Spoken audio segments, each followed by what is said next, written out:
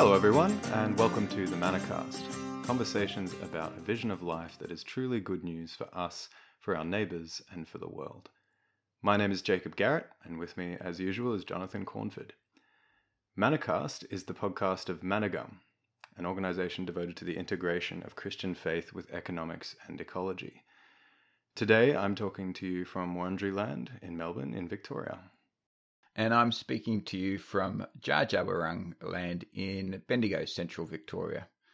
And for our Icelandic listeners, that puts us both at the bottom southeast corner of this continent. That's right. Very close in global terms. We'd like to acknowledge these peoples as the traditional custodians of these lands, and we pay our respects to the elders past and present. Today on the Manacast, we're talking about the church. It's a big topic, and one that can carry a lot of baggage and hurt for many people. It's also a topic not as obviously in the scope of Managum's work as many others. So on this episode, we'll begin to unpack some of these things as we discuss the meaning and role of the church in Christian life. Many things we might talk about today could easily be the subject of a whole podcast, or perhaps even a whole podcast show. And maybe they will be someday, at least get their own episode. But today's goal then is simply to open that conversation. So John, why is it important that Managum even talk about the church? What does the church have to do with economics and ecology? Well, to some extent, Jacob, it's the elephant in the room, really. So for those who have been listening to Manacast or who've been reading Mana Matters, you know that Managum's message is all about reclaiming what Christianity has to say around material life, how we live in relation to the world of economics and stuff, and how that relates to the natural world, to ecology, and reclaiming the profound wealth of riches we find in the Christian gospel in relation to those things, and how that applies so urgently to the world in which we live in. A lot of people are finding a lot of and hope and vigor in that message, but a continual obstacle and blockage for people, whether they explicitly state it or not, for very many people is the church. So it's a commonly said thing. A lot of people say, you know, I really like Jesus and maybe even I really like what's in the Bible, but I can't come at the church. It's something that's just a bridge too far for me. And in different ways, that's a pretty common sentiment. And there's lots of people who have been hurt by the church or just really can't accept what it is. And so there are reasons bound up for reasons of history there and reasons of theology. And to a large extent, I have a lot of sympathy with that. So I share a lot of the frustrations about the church and all the things we're going to talk about. But, and here's the big but, we just cannot escape the fact that the Christian gospel is essentially, in its essence, it's a message about community. It's a communal gospel. So right at the heart of Christianity is the message that we're being drawn together to others. And that's really the subject area of the church. And so we have to confront it one way or another, sooner or later. If we're talking about Christianity and the Christian message, we have to confront this issue of the church. So, yeah, I think we need to try and come to terms with our current experience of the church. We need to try and understand it, and we need to try and rediscover new, hopeful and inspiring ways of thinking about the church. Oh, no worries. We should be able to knock that out in 50 minutes. Yeah, no problem. So, I mean, let me just kick this off personally, just from a personal position. I said I share a bit of a sympathy for people who find the church a barrier or a blockage to Christian faith. So I grew up in the church. My father was a minister, and so this was in my teenage years in North Queensland, and it was, I guess existed in a fairly, I guess you'd say, mainstream evangelical church world. And that was, a really formative time for me in that mainstream evangelical church. Later on, as many teenagers do, I moved on to a charismatic church. But some really important and life-shaping experiences and formation in Christian faith at that time. But also at the very same time, the more I really became enamored with Jesus and fell in love with Jesus, the more looking at the church, it seemed what a pallid reflection of the life of Jesus I saw in the churches I went to. Not just, and sometimes not even a pallid reflection, a contradiction. So even as a teenager, I could see that. And that took a number of things. I was pretty keyed into social justice issues even back then. So I was around stuff like that. But also it was even just around the urgency by which people held and expressed their faith. Or, to my adolescent mind, it seemed as if the church was dead. And, I, as a teenager, there's probably a lot I didn't see beneath the surface. But there was probably still some truth to that, I would say. So ever since then, I've had both a position in relation to the church of one of it being a place where I've drank really deeply in terms of worship and learning and fellowship continually throughout my life, but also it's been a place of constant frustration and sometimes red hot anger even in relation to what I see in the church and happening in it. So that's my story in relation to the church. What about you, Jacob?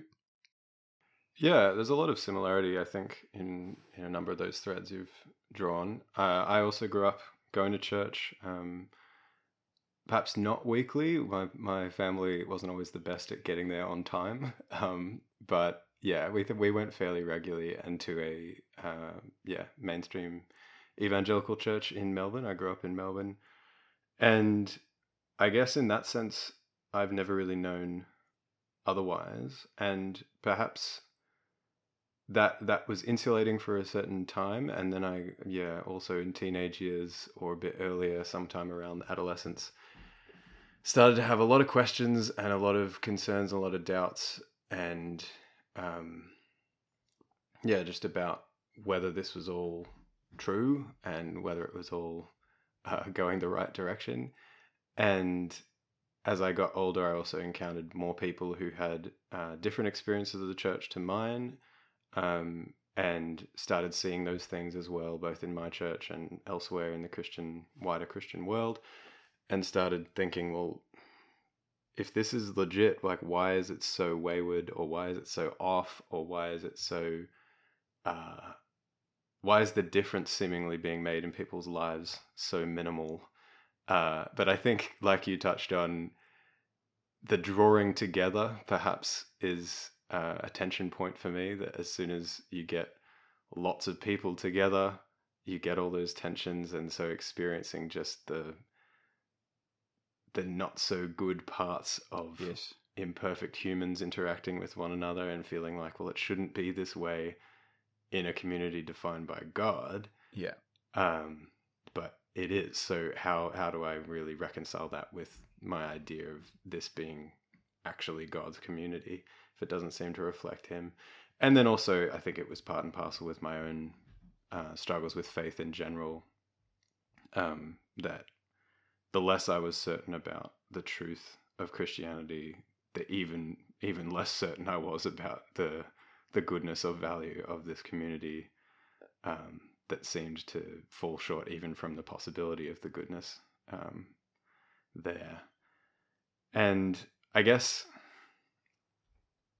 both for Christians and non-Christians in my life, the church has been a struggle. Like, I think it's not a simple, those outside the church have an issue with it, but those inside the church are completely fine with it. I've got many non-Christian friends who have issues, but also Christian friends in the church that struggle to go to church or struggle to find a community that fits them. or where they feel welcomed, perhaps because of their past experiences with Christian fellowship, but also just the way they feel themselves to be experienced in that community now. Everything from growing up with quite an oppressive, almost cult-like experience of Christianity, Yep. to concerns over race or anything to do with identity, that the church is only for certain people and really just pushes that agenda and excludes everybody else. All of those things have come up in one way or another so far in my experience of the church. And it's not all resolved. I still have difficulty sometimes in Christian community and still definitely feel that anger or that frustration that you mentioned as well. Yeah, yeah. Yeah, I'd like to find the person for whom it's all resolved. That would be nice to see. So, look, we're going to be, really opening this up a bit and laying it out in the line.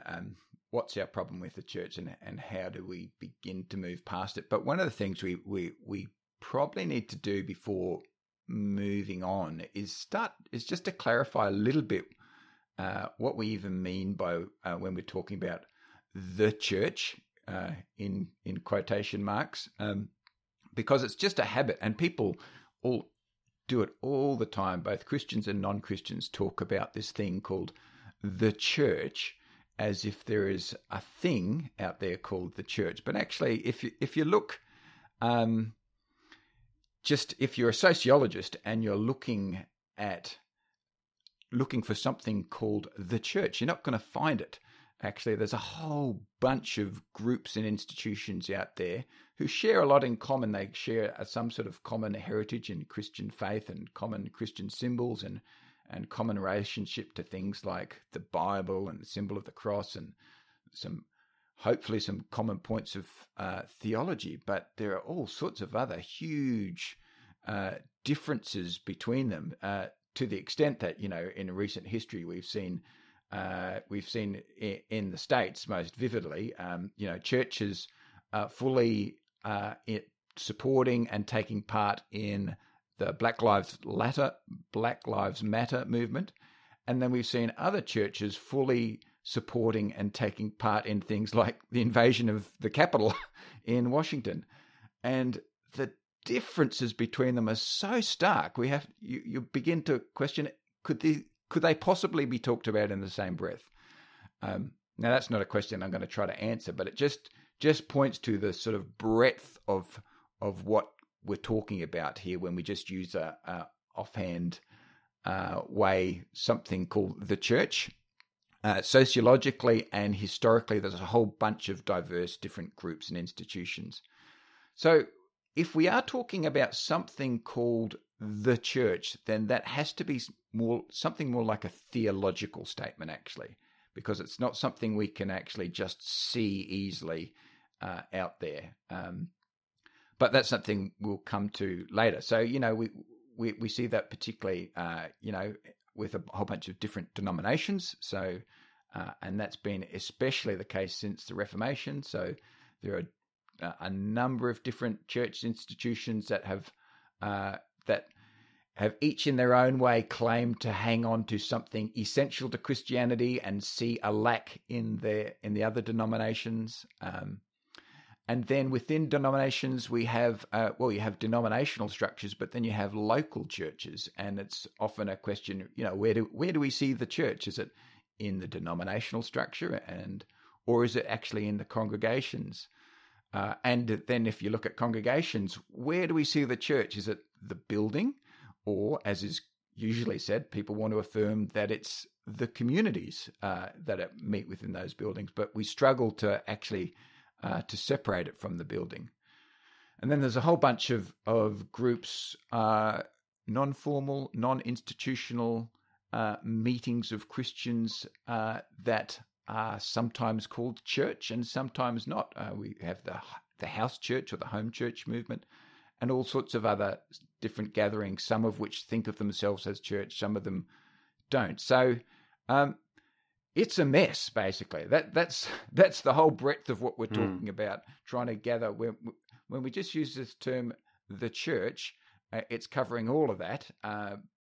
So we need to try and, I guess, pull it apart a bit and try and be clear what it is we're talking about at any given time, whether we're talking about the historical different bits of institutions that we've seen through history, or whether we're talking theologically about something that we're called to in the Christian faith.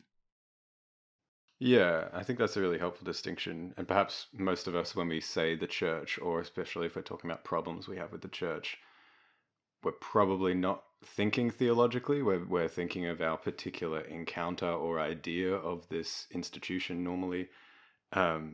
Which, yeah, I think those divisions is a big reason for me as well. Like, you look through history and you think there are Christians fighting other Christians and Yes. killing other Christians over their different theological positions.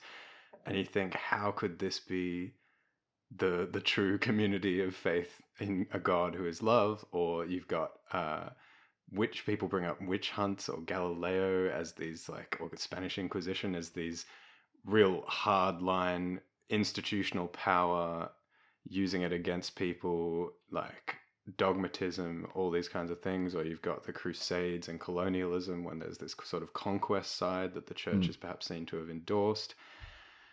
Like, all those divisions, I think, just add to that picture of a mess. That how could you think that thing, whatever it is worth being part of? And then perhaps more recently, we've had all the horrible things that have come out about child abuse in the church in various denominations, not just one.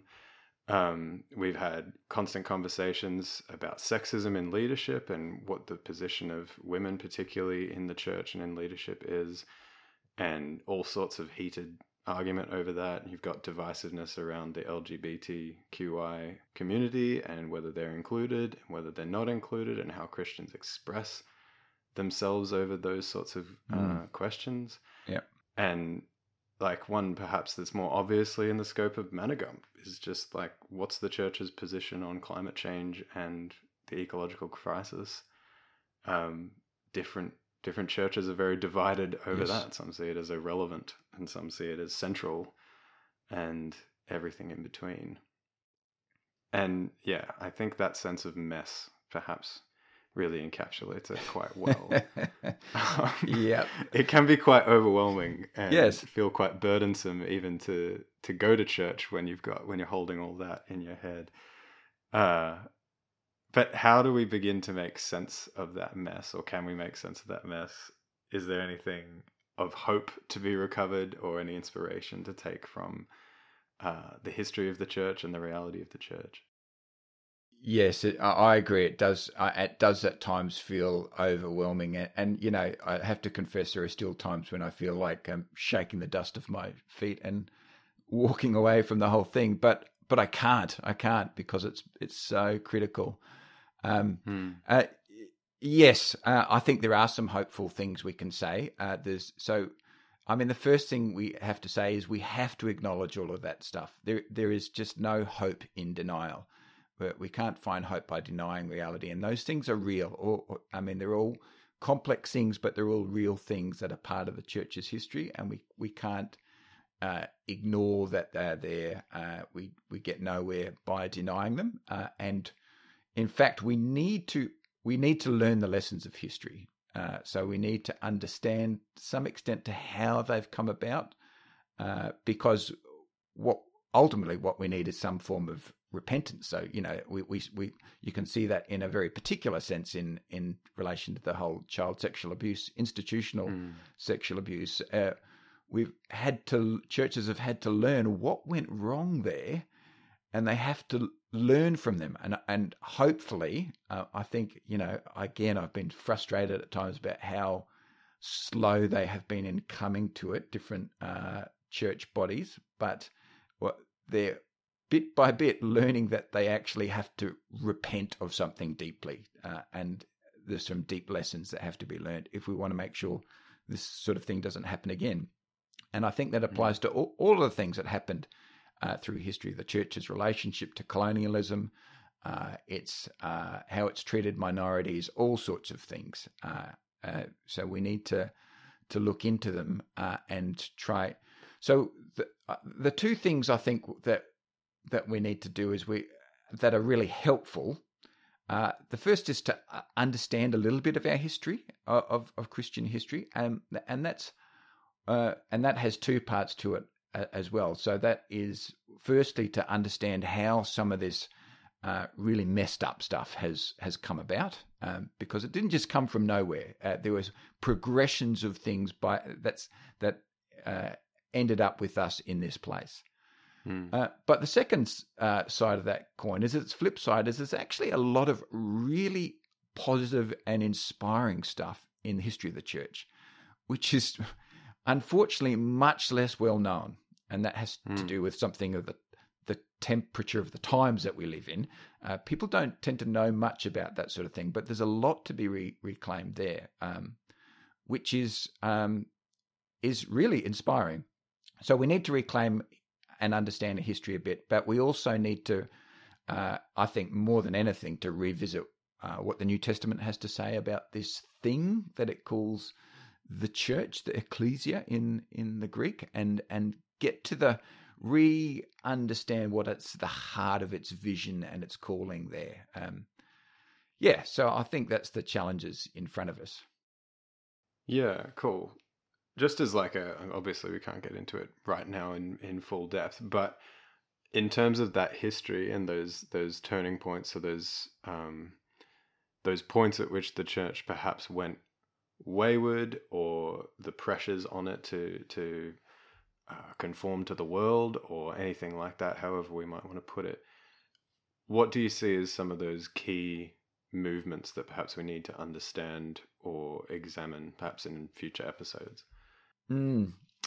Yeah, look, there's obviously a lot that we could talk about. I think there's four really helpful points in Christian history, I think, which explain a lot about where we are now. For what I think of as four major turnings in Christian history, where there is in some way a significant turn away from the heart of the Christian gospel. Never totally, never fully, but in significant ways a turning.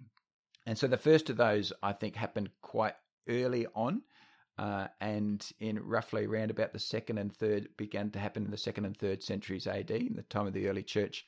And that was as Christianity became more of a Hellenistic, moved from Judaism into the Greek world, and influenced by Hellenistic culture, the growing influence of the Platonic philosophy, that's the philosophy of Plato and all his the philosophers that came after him, so the huge difference between Platonism and the Hebrew worldview is that Platonism made a radical distinction between the world of matter and spirit, and it really saw the world of matter as something of a debased world, really, a world of corruption, and the world of the spirit which is really the world of ideas and the abstract and ideals, as the only pure place. And it was captured by this vision of escaping material life to some extent. And we see that even in today, of the idea that you go to heaven and it's this sort of cloudy realm where you exist in this pure spirit form.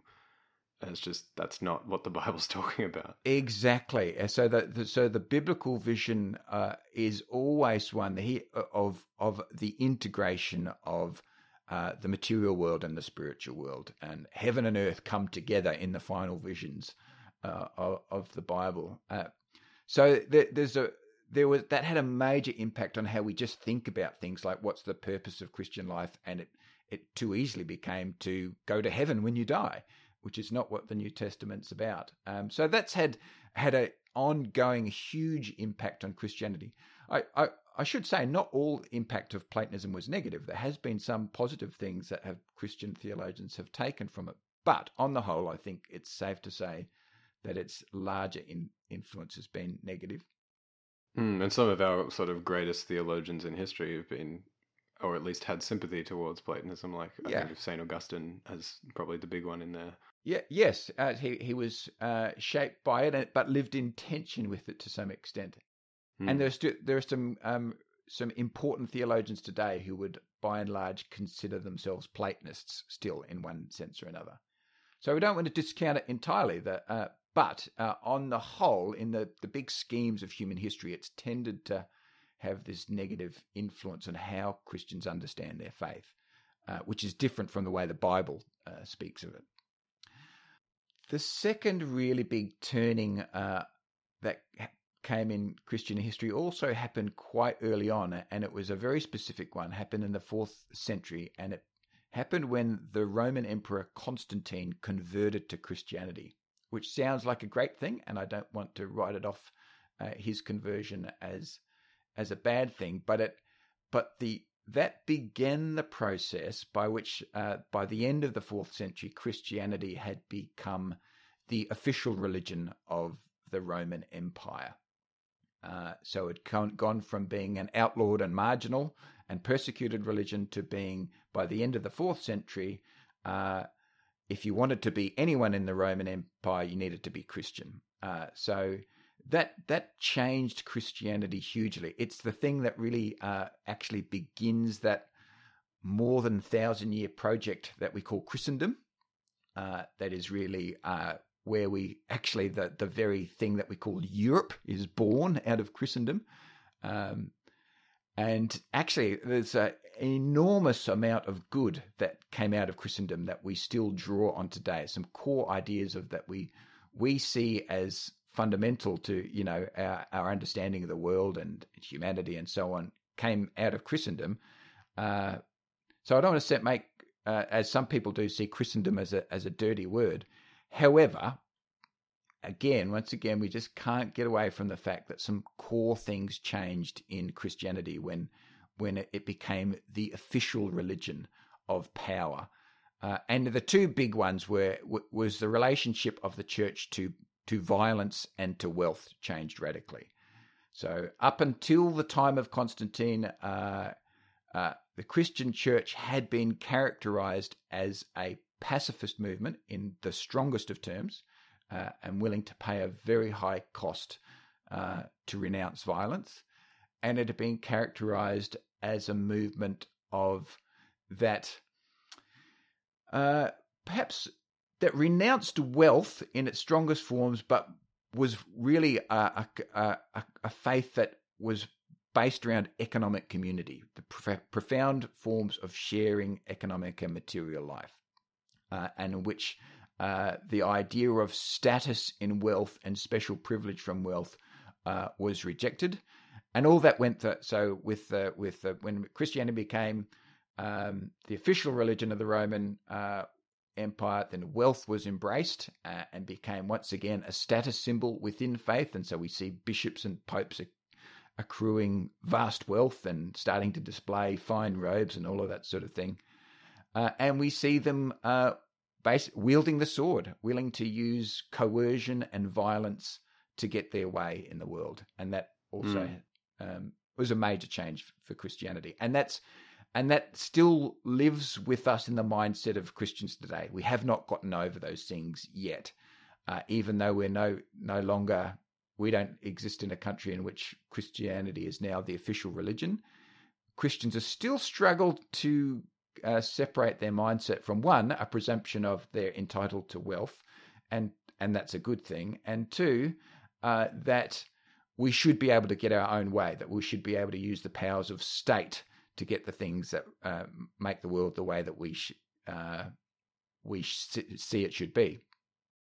And you also see the length of that shadow cast amongst non-Christians as well, perhaps, and Christians as well, that there's this critique that the church is far too wealthy. You've got all this embellished church and gold and just ridiculous amounts of wealth and perhaps land and everything like that, as well as that marriage to power, like that rears its ugly head again when it comes to things like child abuse in the church, and just like this kind of ability to cover things up and ability to do its own thing in its own way. Yes. people are very, and I think often rightly, suspicious of that Yes. marriage between church and power. Oh, absolutely. I mean, even a child can see the contradiction between who Jesus was and the way what Jesus taught and the way he acted in the world, and the way a wealth characterized by wealth and power has behaved. It's you don't have to be a theologian to see that. Mm.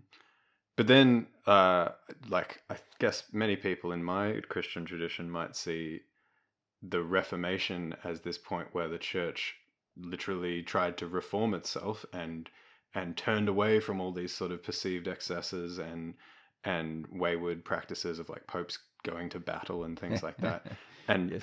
and attempted to return to what we sometimes idealize as the pure form of Christianity in the early church, even though perhaps we know even from New Testament documents that it wasn't all sunshine and rainbows. You've got divisions, and you've got complicit with the world, and you've got all kinds of things going on there as well.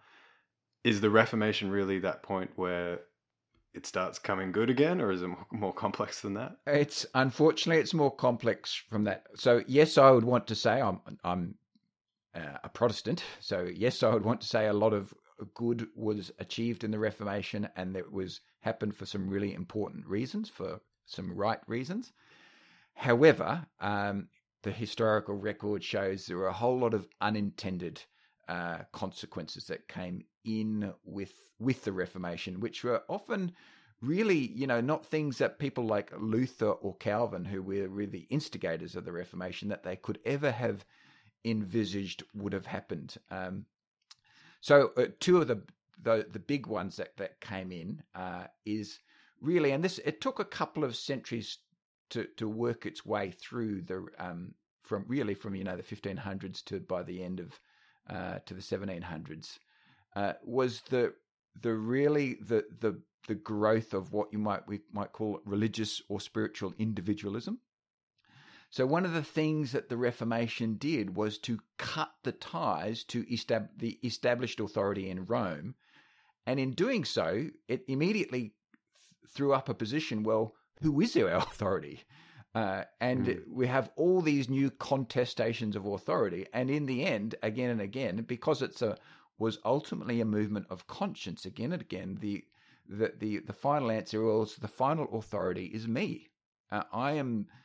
It's my conscience, and as that works its way through a couple of centuries of tumultuous times and wars and events and expanding, it's also the period where we see the growth of what we call capitalism in Europe. So all of that works its way through to a Christianity becoming more and more an individualized faith, which with the influence of Platonism is easily spiritualized, so it's disconnected from material life. And I am the arbiter of my own conscience, and it's fundamentally about me. It's no longer become about a social vision or a communal vision of Christianity.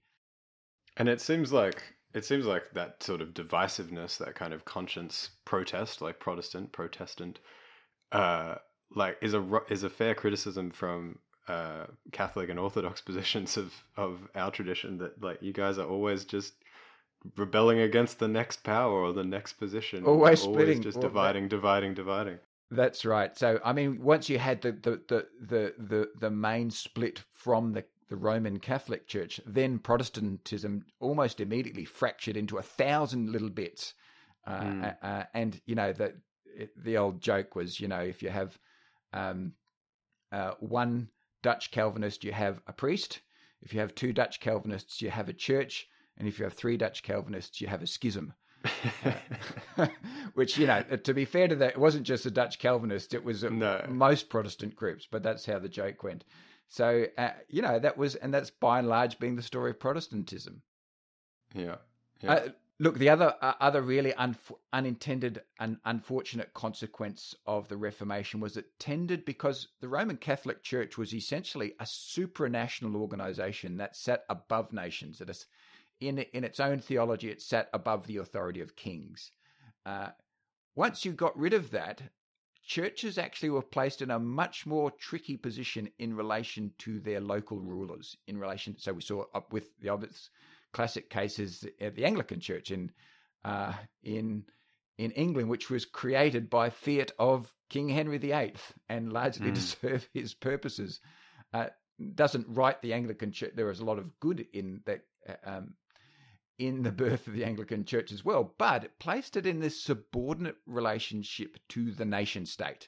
So churches often found themselves in European Christian churches actually wedded to the program of their nation state as well. And we see that happening in wars, and then where that turns into what is my fourth big turning of Christianity, we see that played out in the expansion of European imperialism, where the imperialism of the nation state and of European economies is accompanied and often, and at times, at its worst points, cheered on and supported by the imperialism of churches who have been tied to the what those various nation states are doing out in the world from, roughly the 1600s right through to the early 20th century.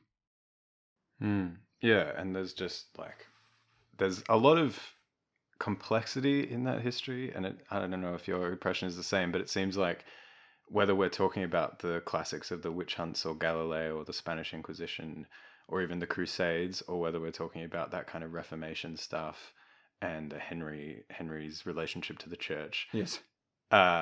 There's some really fair criticisms, and there's some good suspicion in there, and some good anger and sense of injustice and sense that it's not right. But it's often we've taken this quite simplistic narrative of some of those things, and perhaps in future episodes we might dig into whether that narrative is quite the full picture. Yes, I think that's a really good thing to bring up, Jacob, because I think in one sense, what we're doing to some extent is acknowledging the critique of the church from its history that is current in most people's minds. And it is, to a large extent, it's true that all that stuff happened. However, it's never been the full truth, and there is particularly a very... most of us, Christian or non-Christian, have inherited what we might call a very secularized version of the history of Christendom, where basically, prior to the Enlightenment, and even the name of that in the 18th century, when by European standards we actually became enlightened, which was meant when we did away with religion. Prior to that, all that religious stuff was just superstitious mumbo jumbo, and look how bad the world was. And then after the Enlightenment, everything gets better. We have progress, and it's not just scientific progress; it's moral progress, and that's infected the way history has been written since then and told. And most of us have bought into that. And there's a lot of truth to the critiques, but there's more to it than that. So virtually all of the things that the go-to points, whether it be witch hunts or Galileo or the Spanish Inquisition, there's actually a lot more to those stories. They're much more complex than people understand. You and I were having a chat the other day about Galileo and actually how misrepresented that story usually is in people's minds, and actually who is who plays the role of having a fundamentalist dogmatic faith, and who has the more flexible position, who's looking to the more empirical standards. Anyway, we can't open that up, but just to signal that actually there's more to the history than most people have been told, and there is a lot to be recovered and a lot of complexity and nuance as well. So I tried to say that in Christendom, although it's something there's a lot to be critical of, actually there was an enormous amount of good that happened that was achieved in what we might call the Christendom project, if you like, as well. Yeah. This sort of theme, it seems like it's emerging, that it's not all one way, regardless of what that one way is. The church is definitely not all good, but perhaps it's too easy to see it all bad or all suspect at the very least. Absolutely. In fact, that's, I think, what we want to say. It has never been all bad. And maybe that's where we'll start to turn in that direction a bit more now. Yeah, so like we've hinted at the idea that the church is more a theological category, at least if we're using the church capital T, capital C, and that the New Testament has a lot to say about it. Can you begin to, just in our final minutes of this podcast, can you begin to give us that sort of sketch of where we might take an idea of the church and begin building on that foundation? Yeah, look, let's. So there's a lot to talk about, but I think we can say some pretty cool things. I think reasonably simply, and I think the first really simple thing to point out, which many theologians and historians have pointed out, is that Jesus did not leave behind a book, and he did not leave behind a creed, nor did he leave behind a written code, a way of conduct. But what he left behind actually was a community. That was so when the resurrected Jesus departed from the earth, what was left was a community of people, and at that stage, a very frightened and confused community of people left to tell his story and to figure it out. And that is so significant because in chronologically speaking, the community of faith precedes the New Testament. So the New Testament is actually a product. It comes from a community of faith that pre-existed it. So if we want to point to the how foundational the church is, to use that word, to Christianity, it's its birth point, if you like. You have no Christianity without the church. We should just say, for those listeners who don't know, in our New Testaments, the word that gets translated as church is the Greek word ecclesia, which in the Greek world, it just means the gathering. But particularly in the Greek world of Greek city-states, it was the term that was used to apply to the gathering of citizens, which was or the assembly of citizens, which was part of their political structures. That is, the term ecclesia was part of the body politic. It was a political thing where citizens, and that was male free citizens in Greek city-states, gathered to deliberate over how they made decisions and what was good for their city and those sorts of things. But it seems like it must have taken on at least a wider meaning than that by the time of the New Testament, because it's not just Greeks and it's not just men and it's not just free people gathering, right? That's right. So it denotes a gathering of deliberation of some sort where people are coming together with purpose, if you like. Yeah. And so that's the term that the New Testament writers take on to talk about this group of Christians. So at their sense, they are simply those who are being gathered. And the first really essential thing to say about the church is that it is the gathering of those who have been brought together, who have been gathered by the Holy Spirit. So the great story in the book of Acts that we really see as the birth of the church in Acts chapter 2 is the story of Pentecost, when the Holy Spirit is poured out like tongues of fire upon the believers. And that is quite rightly where we see the church being born and having its roots. And so at its heart and its fundamental, at its core, what the church is in a theological sense, the gathering that the New Testament speaks of is the community of the Holy Spirit. The gathering of those who have received the Spirit of Christ, because that's how the New Testament talks about the Holy Spirit as explicitly the Spirit of Jesus.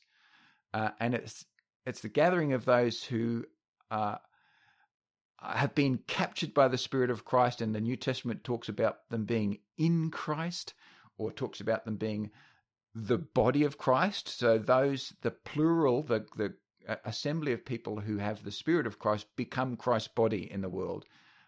And in a way, they become they continue the process of word becoming flesh, of this process of incarnation that God's Spirit seems to do in the world again and again.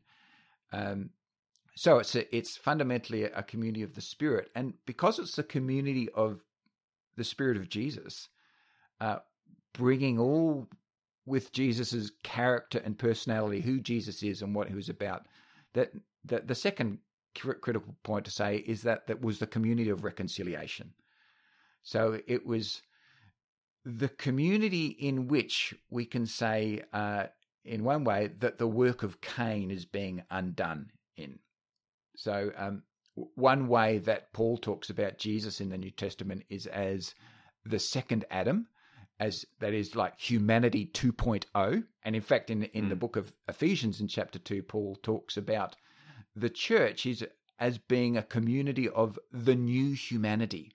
That is the humanity that is being recreated to undo the work of Cain, the second Adam, and it's a work that is bringing a restoration to all the things that have been broken in the first Adam. And they're the reconciliation of the broken relationships. Obviously, think the broken relationships with God, but all the broken relationships between humans.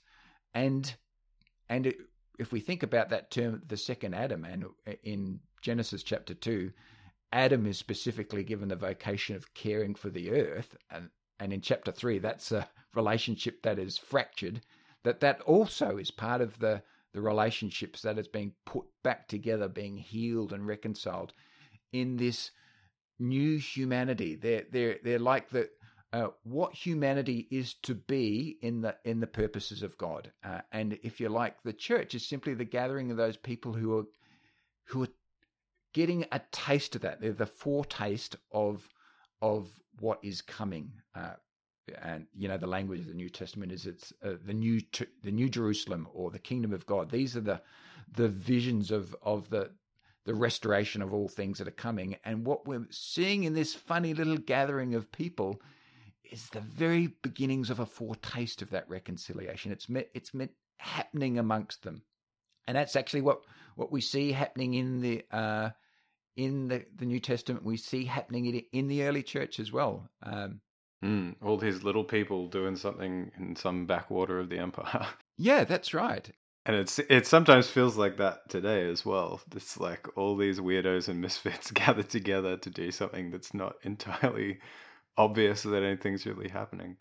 Often under the radar, that's right. But because it's a community of reconciliation, that means by definition also it's a community with work to do. Jesus kept it, particularly in John's Gospels, is talking about the work that he's been given to do, and it's the work of reconciliation. And Emil Brunner put it, the German theologian, put it well when he said the church exists by mission, just as a fire does by burning. And so this is another component of what is central to, in the New Testament idea, what this gathering is and what it's for. It's a group that is, it's called to be different from the world and separate from the world in one sense, but it's actually called to be separate from the world, to be for the world, to serve the world, for that very specific purpose. So look, I think they're the big things to really say about who the church is. It's the community of the Holy Spirit. It's the community of reconciliation. And that means it's a community with work to do in the world. But probably the final thing we need to say about it is the reality that the church is, and this is present in the New Testament, that it's both holy and sinful. So the church is, and it's holy, and that word is related to the word wholeness. It's being, it shares in the character of God, but not by any virtue of its own or any status that's been given, not by any merit, but simply because it participates in Christ. It's by sheer grace. In the same way that any one of us, and so Paul refers to the individual Christians as you holy, and that's the word saints. He talks about the saints. That simply means the holy. He's not saying that these people are all like holier than thou, goody two shoes. But he's simply pointing out, you are in Christ, and because you're in Christ, you are being touched by holiness. Yeah, and if you look at the communities he's saying that to, sometimes you think it's very much a theological conviction rather than an evidential observation. Exactly. And so in it's only in that sense that we can talk of the church as being holy, not as in its worst points in history when the church has thought of itself as holy, almost as this status that it owns in and of itself. Because at its best points, church leaders and Christian theologians have always understood the church always to be also sinful because human. And although the work of the second Adam is beginning in this funny little gathering of people, it's not complete, and we won't see it complete till a final day. And that's very much the pain that a lot of us experience in the church gathering, that pain of the incompletion, and the pain of that sin still being very much present, and yes, very much felt week by week or day by day. The not yet. Yeah.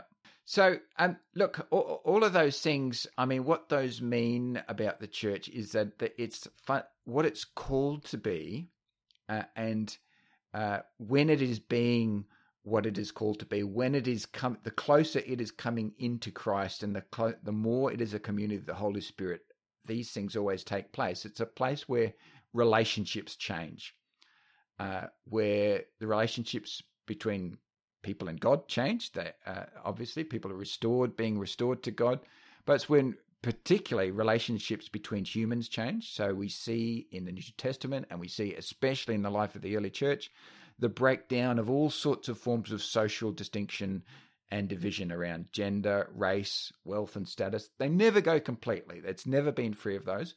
But look, the historical records show that early Christianity overcame those things to an extent that was just scandalous to the rest of the ancient world around them. The extent by which they overcome distinctions of class and of ethnicity and even of gender as well. And it's the place where we begin to see the root of. So today, we very easily think of a universal humanity. Well, that idea was just not simply an idea at all in most of the ancient world. It actually begins to find its real first expression in early Christianity, within the church. The idea that this place where there is neither Jew nor Greek, that is no recognition of ethnicity or language or culture that divides us. There's neither slave nor free, no form of social status that divides us, nor male nor female, no form of gender that divides us, that we're all one in Christ. There's the fundamental unity of humanity in Christ. So that is central to it. And so that meant necessarily that because it was a place of change relationships, that it was an economic community where people's relationships around money, because that's one of the core determinants of how we relate to each other, that all changed. And that was also a big part of the early church's story. And we will have to do a podcast just on that. Yeah, certainly. Maybe just we talked about some pretty big categories and some broad brushstrokes. Just to finish, could you maybe give us, if it's a community of the Holy Spirit, it's a community of reconciliation, what are some practical on-the-ground things that's meant for people, perhaps in history, as well as what does that potentially mean for us in our context now? Sure. Look, again, there's so much we could say what that has meant through history. And it has never been fully abandoned, although people may have seen some of those elements of Christianity submerged. They've always been present in one form or another. So I've already mentioned, look, in the early church, we have really strong and powerful forms of economic community that were actually central to the evangelical success of the early church, the extent to which they were an economic community, a community of material sharing, explains why they were so successful under the conditions of persecution in the Roman Empire. It's a community in which we begin to see, despite the frustration of many people that the New Testament doesn't say you must end slavery, actually all the implications of New Testament teaching and what we begin to see happening in the life of the early church is the beginning of the end of slavery, if you like. Because once you start to work through the implications of the teachings of Jesus and of Paul, slavery becomes untenable. And that's what we see beginning to happen in the early church. It's where we see the beginning of what we would call social welfare. So the structures and institutions for caring for the sick, the outcast, the lonely, the marginalized, the poor, all of these things we take for granted, these have their foundations in the church. And not just the early church, they were developed strongly through Christendom, hospitals, these institutions which we quite rightly value and are central to our culture, were born out of Christendom. The university was born out of Christendom, all of these things. Right through, I think we could trace even things like the modern welfare system and foreign aid all have their roots back in the innovations of the church. Well, that cross in the Red Cross isn't a cross by accident. Exactly, yes. Even if it's become a secular institution. So look, we could say that I think there's always been a golden thread through the history of the church precisely because it is the community of the Spirit, and the Holy Spirit has never stopped being present. There has always been this counter history that, if you like, wells up against some of the worst parts of the official history of the church.